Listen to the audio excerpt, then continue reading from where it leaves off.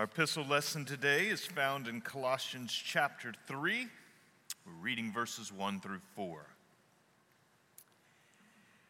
If then you have been raised with Christ, seek the things that are above, where Christ is seated at the right hand of God. Set your minds on things that are above, not on things that are on earth. For you have died, and your life is hidden with Christ in God. When Christ, who is your life, appears, then you also will appear with him in glory. This is the word of the Lord. Thanks be to God. Let's pray. And Father, today we hear your command to seek your face, and it is your face that we seek, coming to hear your very words, the words of your mouth, words that are tried and true, words that are trustworthy, words that you speak. And so, God, we ask now that you send your Spirit and that you give us ears to hear. You have sought us. Come and speak, Lord, for your servants are listening. Amen. Joyce Ng was staying at the Marriott Hotel at 3 World Trade Center on September 11th, 2001. The explosion of the first plane impacting the North Tower alerted her to something going very wrong that morning.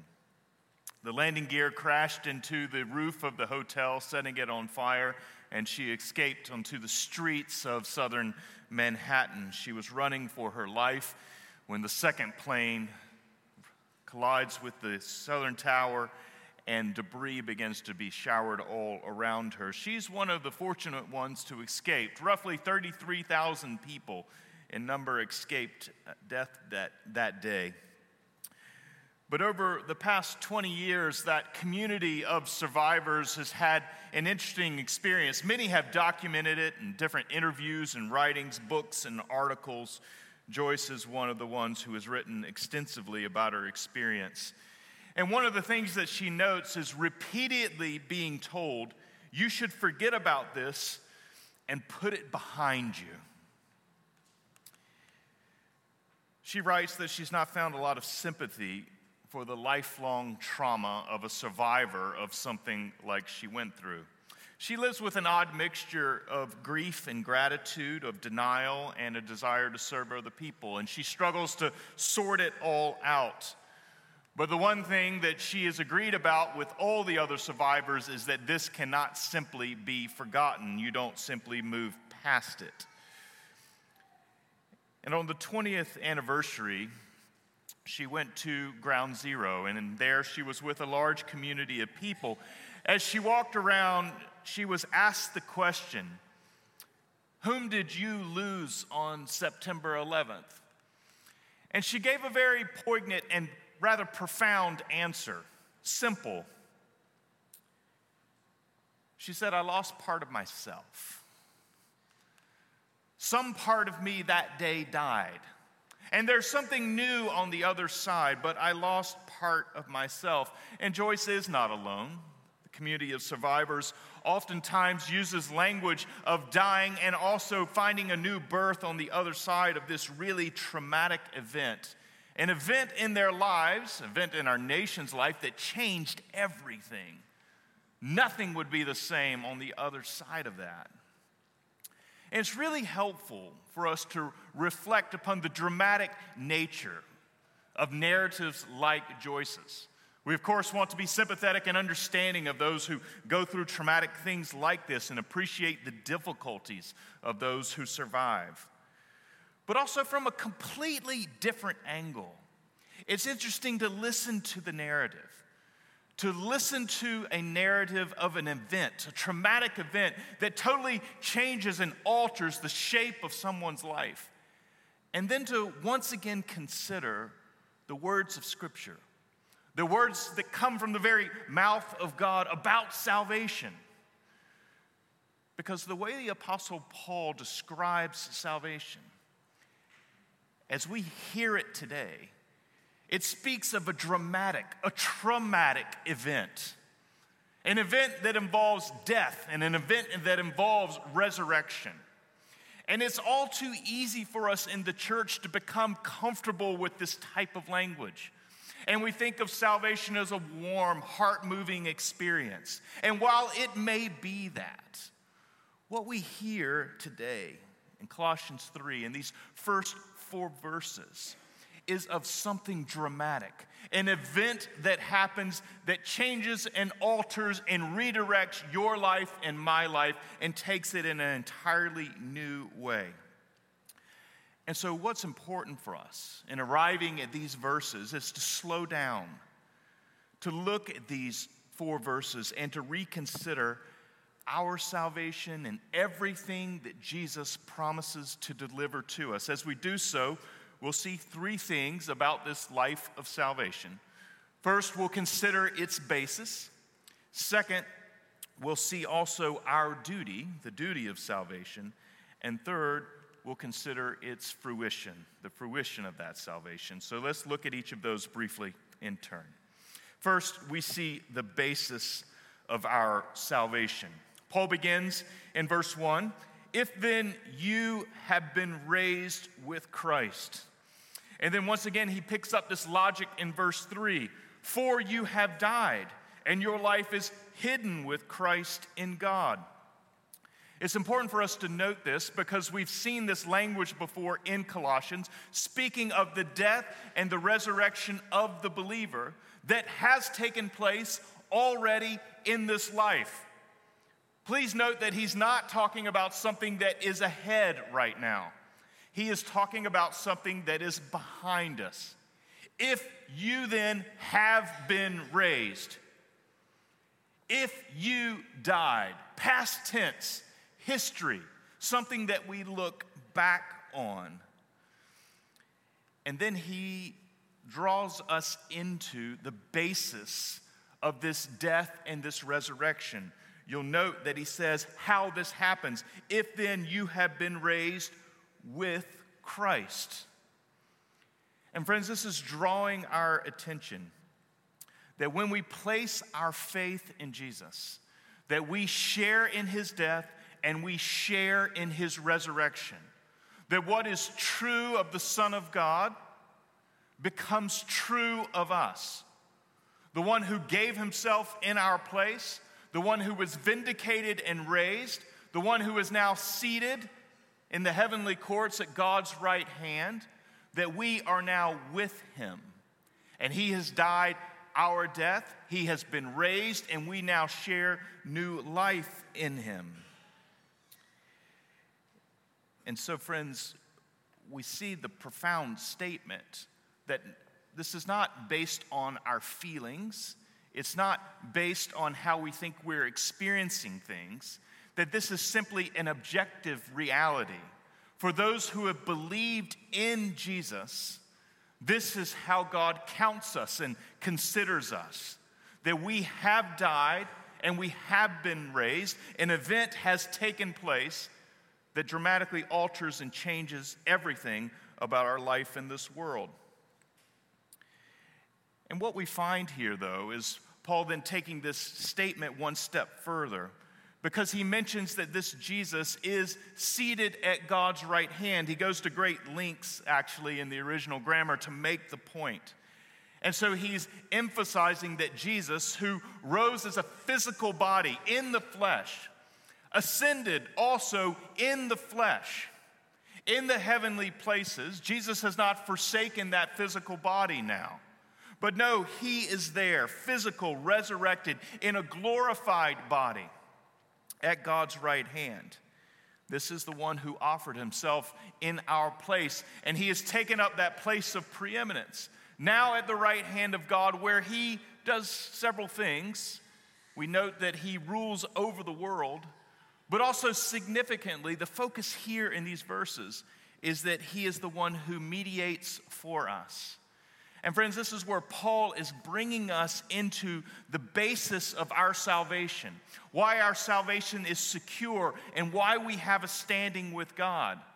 And it is because there is a perfect human being in the presence of God the Father who has uninterrupted communion with him. And friends, that is why God can permit you into the heavenly places. That is why you can commune with God. It is why you can know God. And there's only one basis and one grounds of that happening, is that Jesus has taken humanity into the presence of God. And then in and through him, we can share in that communion. It's actually quite beautiful and stunning to recognize the lengths that God has gone to in order to bring us into relationship with himself. But this is the basis and the grounds. The one who came and died our death, suffering for our sins, offering himself, being raised, and now ascended and at God's right hand, mediating on our behalf. This is the basis. And we see also that Paul then says that our life is hidden with Christ in God. Now, you can think of all kinds of reasons that you hide things. In the Colson household, we have to hide snacks. We have to hide the goodies because they tend to disappear with great rapidity. And so they have to be hidden. They have to be concealed. They have to be kept safe in order to be rationed. But friends, when Paul writes that our life is hidden with Christ in God, he's speaking of something being hidden so that it can be kept secure, so that it can be kept safe. And this speaks to us of just how secure we are in him. Because this salvation, nothing about it is predicated upon your performance. Nothing is predicated upon your achievement. Nothing is predicated on what you add to it, the spiritual disciplines that you practice.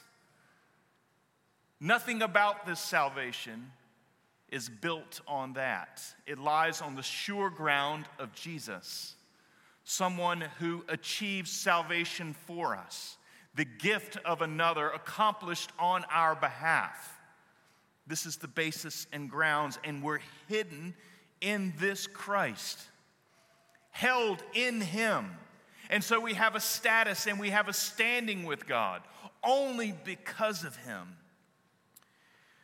Last year, when the boys and I were in Switzerland and we had the opportunity to hike on the Europaweg Trail, it's a beautiful, what they call a shelf trail up above the mountain valley, several thousand feet below. And we were making our way from a small village called the Tash Alp to another village called Ronda. And along the way of the trail, we didn't know everything that we were going to encounter, but we crossed a very significant avalanche zone. And so being kind of the stupid Americans, here we are going, what is all this, Clear evidence of multiple and many avalanches that had happened over hundreds of years. And then we began to notice that there were shelters. Shelters cut into the side of the mountain. And then you see a sign. It said something like this: enter here in case of avalanche. Now, the Swiss are kind of like known for understatement and brevity.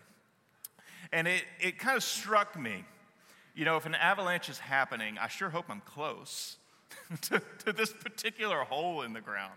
But when you looked at the particular hole, there is this pipe encased in loads of cement.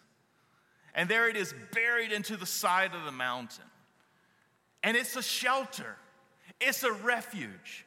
It's a place to hide in the case of incredible chaos going on. And friends, that's what our Lord Jesus is for us. A place to be hidden amidst the chaos of our own sin and our own rebellion, our own turning against God, and the chaos of the world that we have unleashed in turning against God, hidden in Christ. This is where what we have entered into, and we're safe and we're secure in him. And so this is the basis of salvation. Simply put, Jesus. Second, here we also see the duty of our salvation. Now, that language may sound strange to you. How can you say that we have a basis, and that basis is none other than Jesus, and then to say that there are duties, something incumbent upon us to do? Wait before you cast judgment. there are two imperatives that follow. If then you have been raised with Christ, the first imperative, seek the things that are above, where Christ is seated at the right hand of God.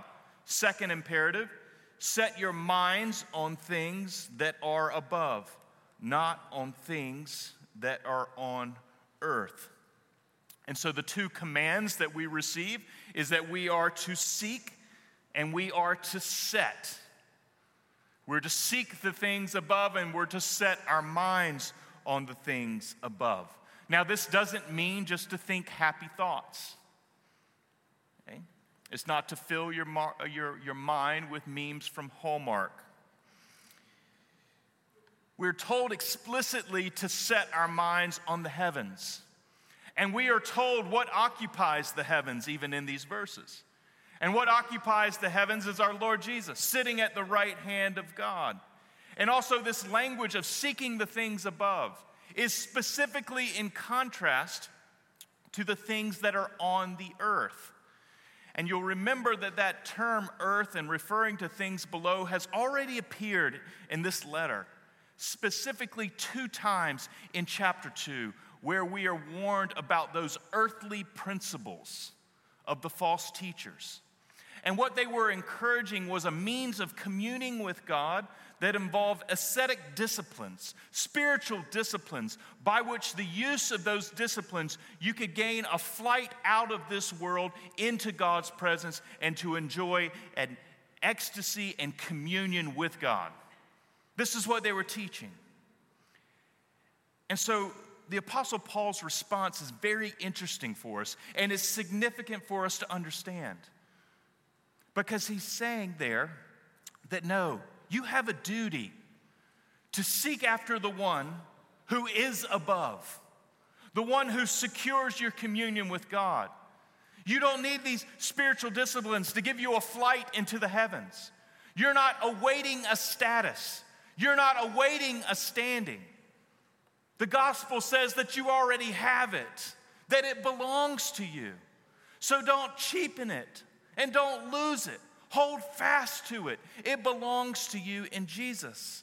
And so the duty of salvation here is to resist the false teachers, those who would try to supplement the gospel and to add something else. That if you really want to gin up your communion with God, you need this or you need that. No, Paul is arguing you have everything you need.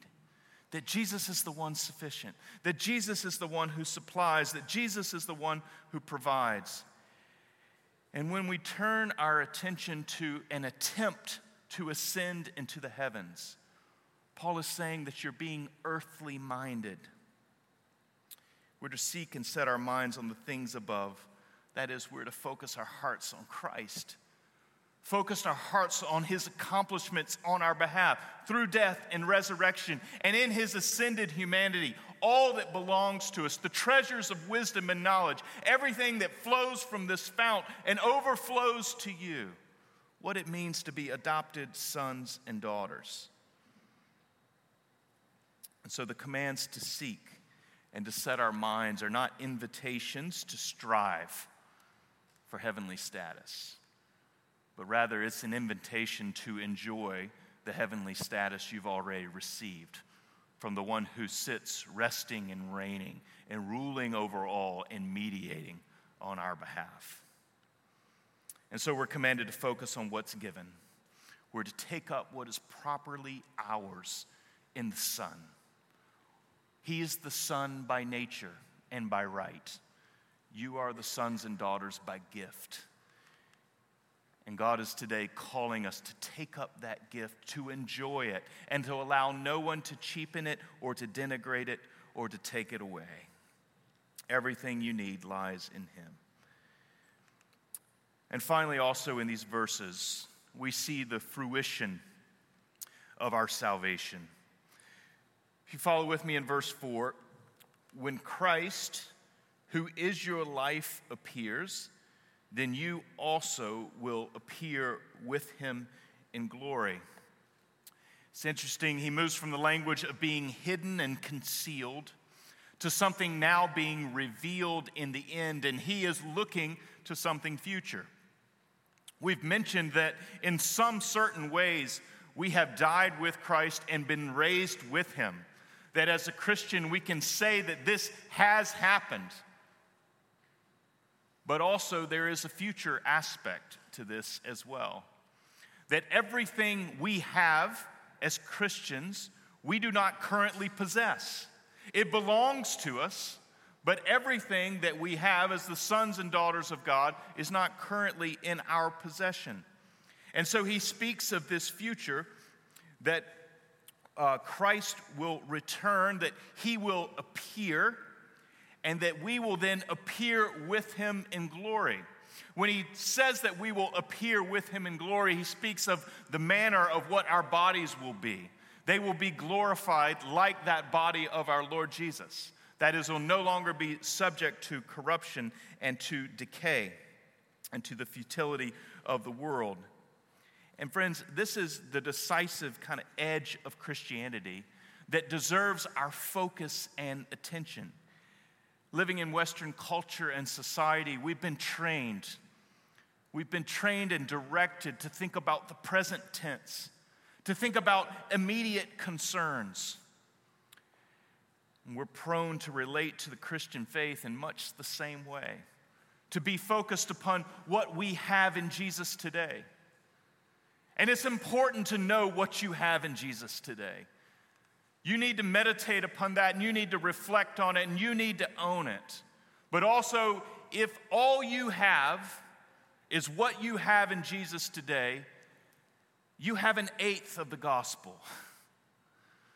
Because there is this decisive future edge pointing us to a horizon that when our Lord Jesus appears, something that has been concealed will reach full manifestation, full revelation, and that we'll share with him in glory, that his resurrected body, that we will be raised in his likeness, to share in a real physical world where we commune with God face to face. Yes, today we see in part, Paul says, in a mirror, and we see dimly. But then on that day, at that appearance, we will know fully, as we have been fully known. That today we know grief and we know sadness.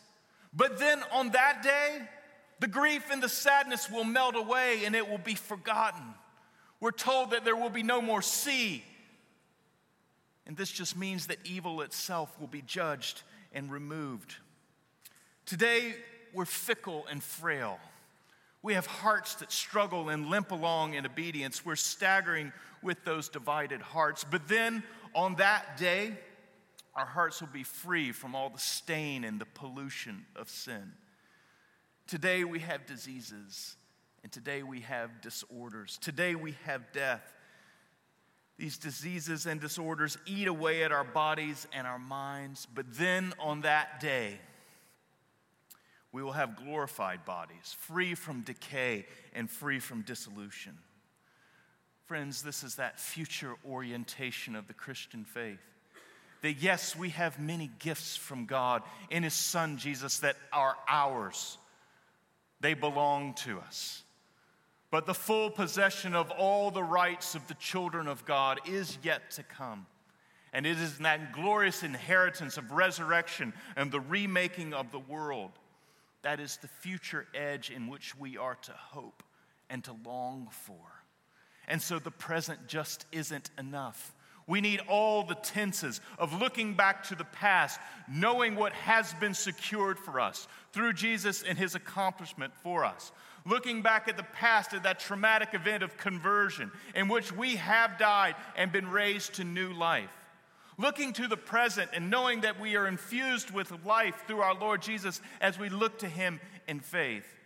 And looking to the future and knowing all that is ours and that it's certain because you're hidden in him. And what is hidden, what has been concealed by God will be revealed. It will be manifested. It will be made known publicly, broadly available. And so we have this traumatic event, ongoing implications. you have died. You have been raised. Your life is hidden with Christ in God. Friends, these are the gifts of the gospel for us. And it changes everything. Don't miss all that is yours, all that has been invested, and all that has been given to us because of Jesus. Let's ask for his help to set our minds on him and all that he gives. Let's pray. Father, we confess that so often we're small-minded and we're forgetful and we underestimate all that you've done. We lose sight of it. But here today you expose us to the expanse, the great inheritance of everything that Jesus has done. That he in his resurrected body mediates for us, hides us in your presence. We're safe and secure in him, and we await an inheritance. An inheritance on that day when death will be destroyed, sins will be no more, and that the world will be made right. Set our hopes on these things. Free us and set our minds on things above. We pray in Jesus' name.